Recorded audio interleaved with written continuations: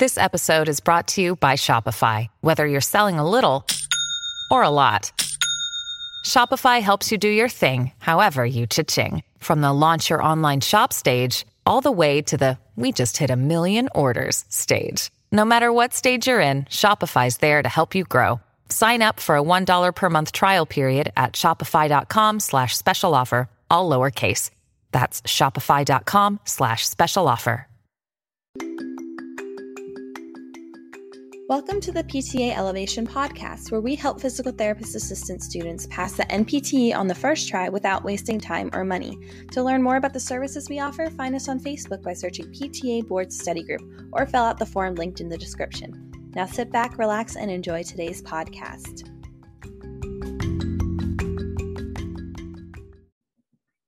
What's up, guys? Today we're going over myasthenia gravis. This is one of the more common neuro-y kind of things that kind of throw you off because it could look like a stroke. It could look like Bell's palsy. It could look at intermittent claudication. So what's going on? Let's get to the root of this, and I'm going to break it down. And this one's confusing at first, but I will make it make sense, as I always do.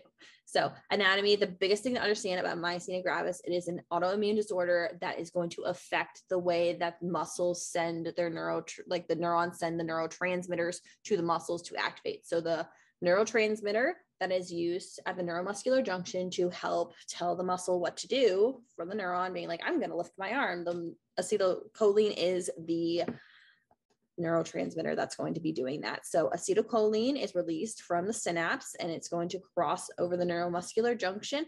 And as you can kind of see here there's my cursor. As you can kind of see here, it's traveling across in a normal neuron. So this is on the left here. We have a normal one. It's traveling across and there's an acetylcholine receptor here that's going to receive the acetylcholine. So the little acetylcholine neurotransmitter is going to lock into the receptor and it's going to be yo, this is what we're doing. We're contracting. Let's go.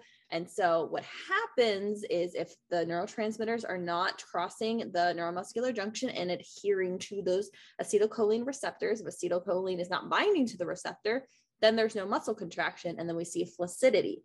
So what happens with myasthenia gravis is that there are these antibodies that are produced by the body's immune system because remember, with autoimmune disorders, the body thinks that itself is a problem, and so it attacks itself. So it's attacking itself in the form of these antibodies that are blocking the receptors. So essentially, neurotransmitters are coming along, and then they get swatted by this antibody and they can't bind to the receptor. So what these receptors are doing is they are goalkeeping, they are blocking all the acetylcholine from attaching to the receptor on the other side. So therefore the muscle's not contracting.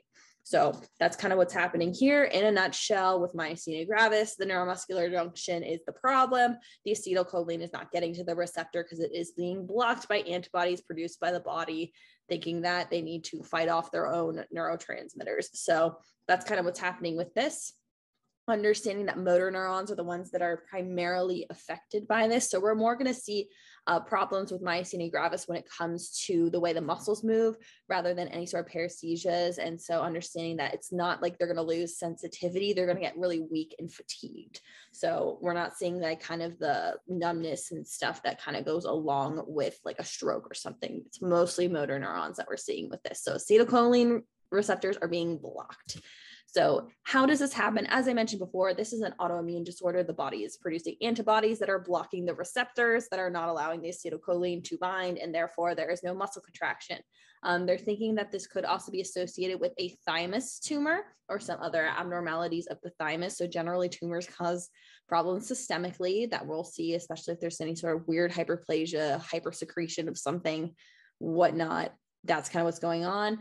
For individuals that are most likely going to develop this disorder, if women are going to develop this, it will happen somewhere in their 20s and 30s most of the time. And then if men are developing this, this will happen in their 50s and 60s most of the time, which from the patients, the very few patients I've had who had myasthenia gravis, this pretty much holds true. The one lady was about my age, 25, and then the other individual I treated was a 60-year-old man. So that's kind of where we're seeing this.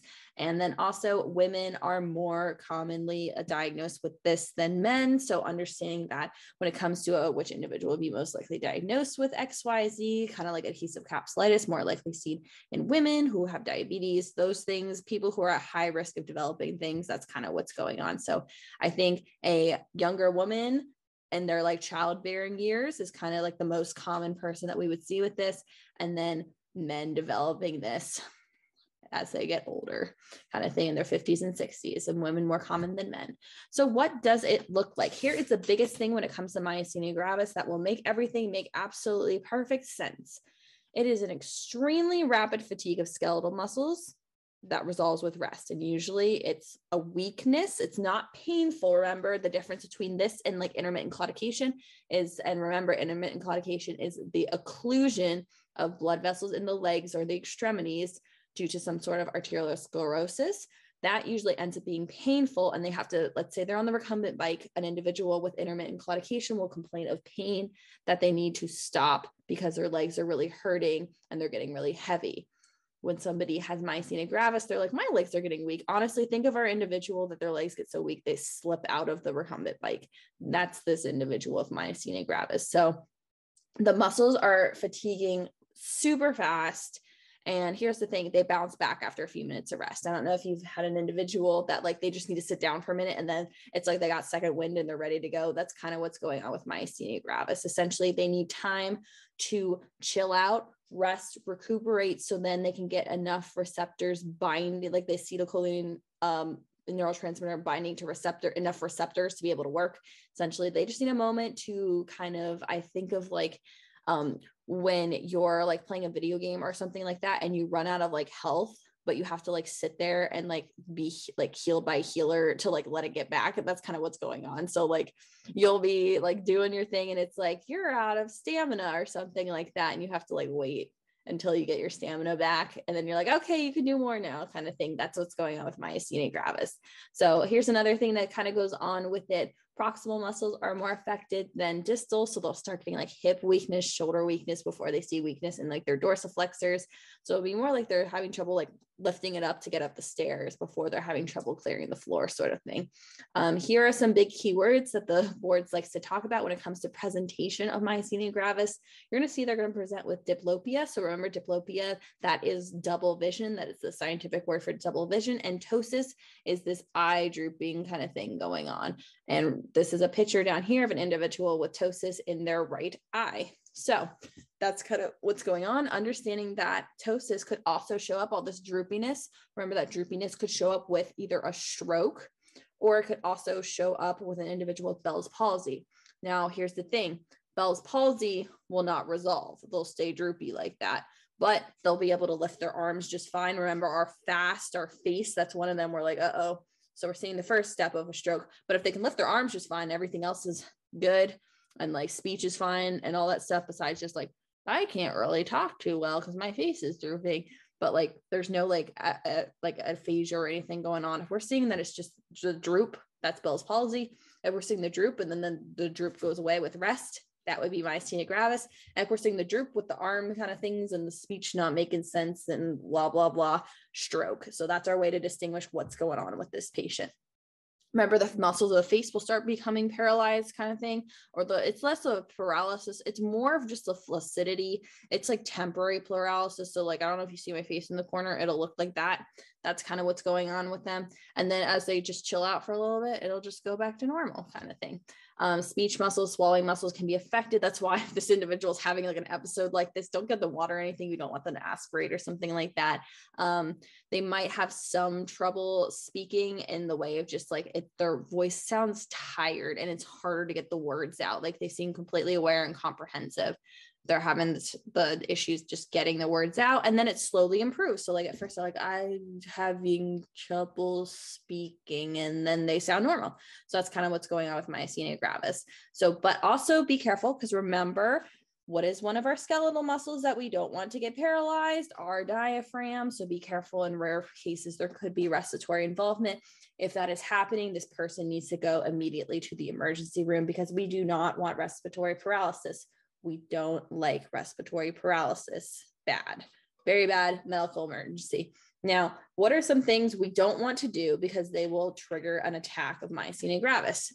Heating this patient up, contraindication. So generally any sort of like, generally if we have the pool example on the boards, the pool's probably heated, so we don't want to put them in the pool. So this wouldn't be an individual that would be good for the pool. Any sort of stress kind of things we're seeing that they're getting, just any like either emotional stress, physical stress, anything like that. Bad illness will exacerbate their symptoms as well, because remember, this is an autoimmune disorder. Remember, when we have autoimmune disorders, if those individual has any sort of illness, remember they're a higher risk, higher, more susceptible, because they can have these other exacerbations of various symptoms that cause problems. We'll see this with people with MS. We see this with people with type 1 diabetes, all of this stuff, lupus, all these people who are immunocompromised because of their autoimmune disorders, their exacerbations are going to go through the roof. So we don't want this person to get sick. The big one that the boards likes to focus on specifically is like an individual who's on the bike or something like that, or the individuals on the treadmill, something like that. Their legs are feeling weak and heavy and blah, blah, blah. We're thinking myasthenia gravis kind of thing. And remember, we don't take one thing in isolation. We always look at the whole entire thing and see what's going on. Pregnancy is another one. So these individuals are kind of advised of the risks when they do become pregnant, what's going on. This could exacerbate their symptoms. Certain medications, as we know with certain autoimmune disorders, certain medications will kind of freak out the immune system. And that's kind of what's going on with that, why that would increase it. Menstruation is another way that that would be increased and stuff like that. And it's kind of unfortunate because most of the people diagnosed with myasthenia gravis are women of childbearing years. So that sucks for them. It's already terrible to have your period. Imagine having exacerbation of myasthenia gravis while you're on your period. That sucks. And that's because of the hormonal involvement that will cause that and additional stress. I mean, all of like half the people watching this are women, so they understand. All right. How are we treating it? If there is respiratory involvement, we send them immediately to the ER. We do not want this individual to have any sort of respiratory problems. That would be bad, because then that means we know why that's bad. If they're not having any sort of respiratory involvement, it just looks like it's the kind of thing they were on the recumbent bike and they're like, my legs are weak. It's like, okay, let's just be careful not to overexert you anymore. Let's not do any of these things that will overexert you, such as heat, stress, illness, increased activity, pregnancy, certain medications.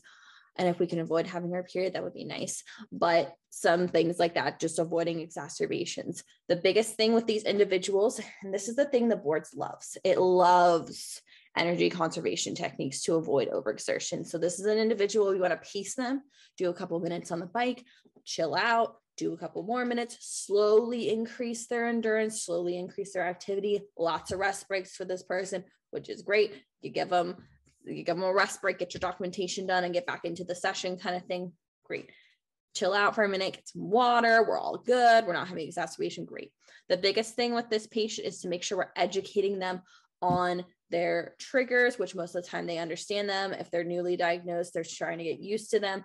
The patient caregiver education to avoid triggers, because we just having a flare up or something like that while they're trying to like drive, being stressed out, and then all of a sudden they can't feel their leg because they're trying to drive, not good. So biggest thing with this patient, avoid your triggers, educate them on that.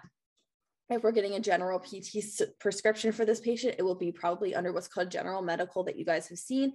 And we're going to be working on endurance training. So, those intervals, increasing the distance each time, avoiding overexertion, teaching them those energy conservation techniques, strength training to maximize function, to make sure if it's an individual that's more sedentary, that they still have the strength to get up, transfers and everything. If there's an individual that's more active, they're able to participate in activities that they enjoy, and making sure that we're not overexerting them, maximizing their function without causing exacerbation. So we want this person to have as much of a functional and normal life as possible despite their condition.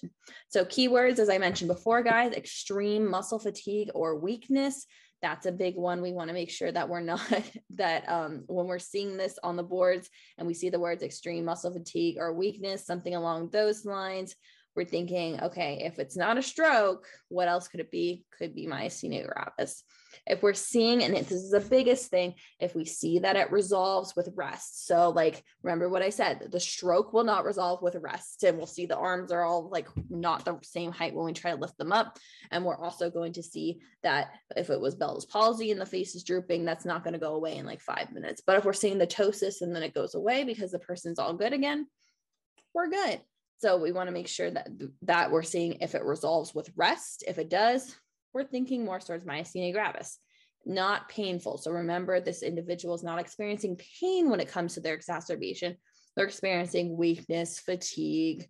They're like feeling really heavy. They're like, oh my gosh, I can't do this right now. I'm like, oh, kind of thing. That's what they're feeling, more weakness kind of thing. That it's just the muscles aren't moving because remember, the neurotransmitters aren't going across. They're not receiving the neurotransmitters. So the muscles aren't moving. Diplopia, so remember double vision, that's another one. Ptosis, the eye drooping.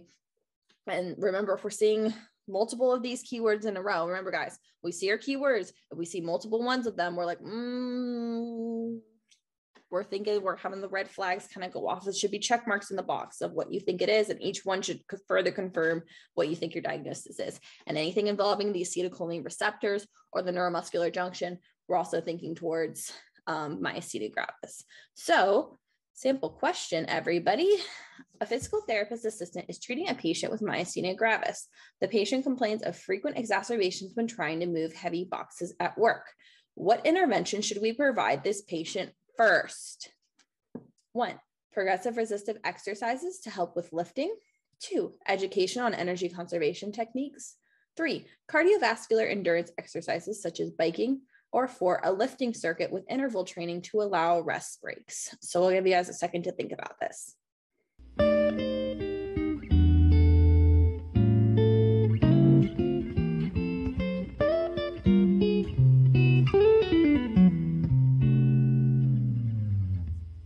All right, guys, so the answer is number 2, education on energy conservation techniques. So why is this the answer? Well, what is our big underlined word? What should we provide this patient first? So what is the first thing? So they're telling you, yo, I keep having these exacerbations when I'm moving like these heavy boxes at work.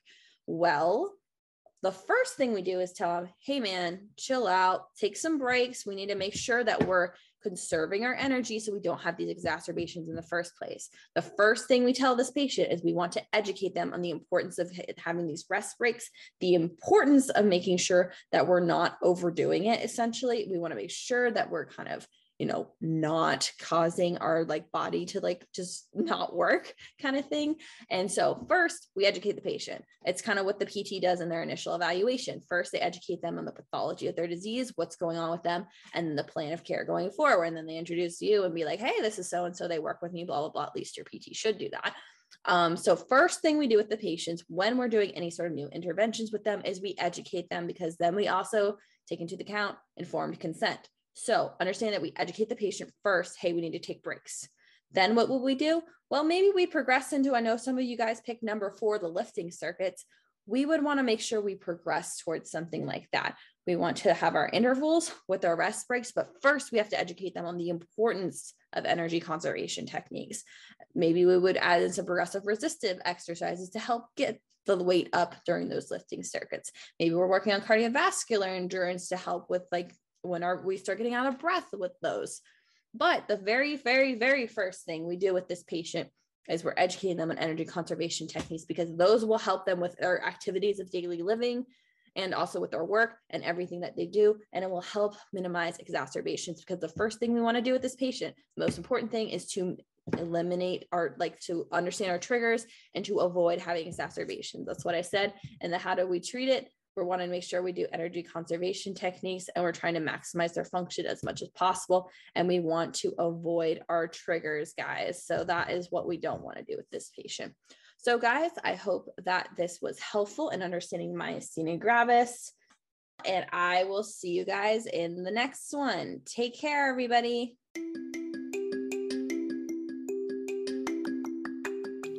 Thank you for listening to this episode of the PTA Elevation Podcast. We look forward to continually serving you as you embark on your journey towards becoming a licensed physical therapist assistant.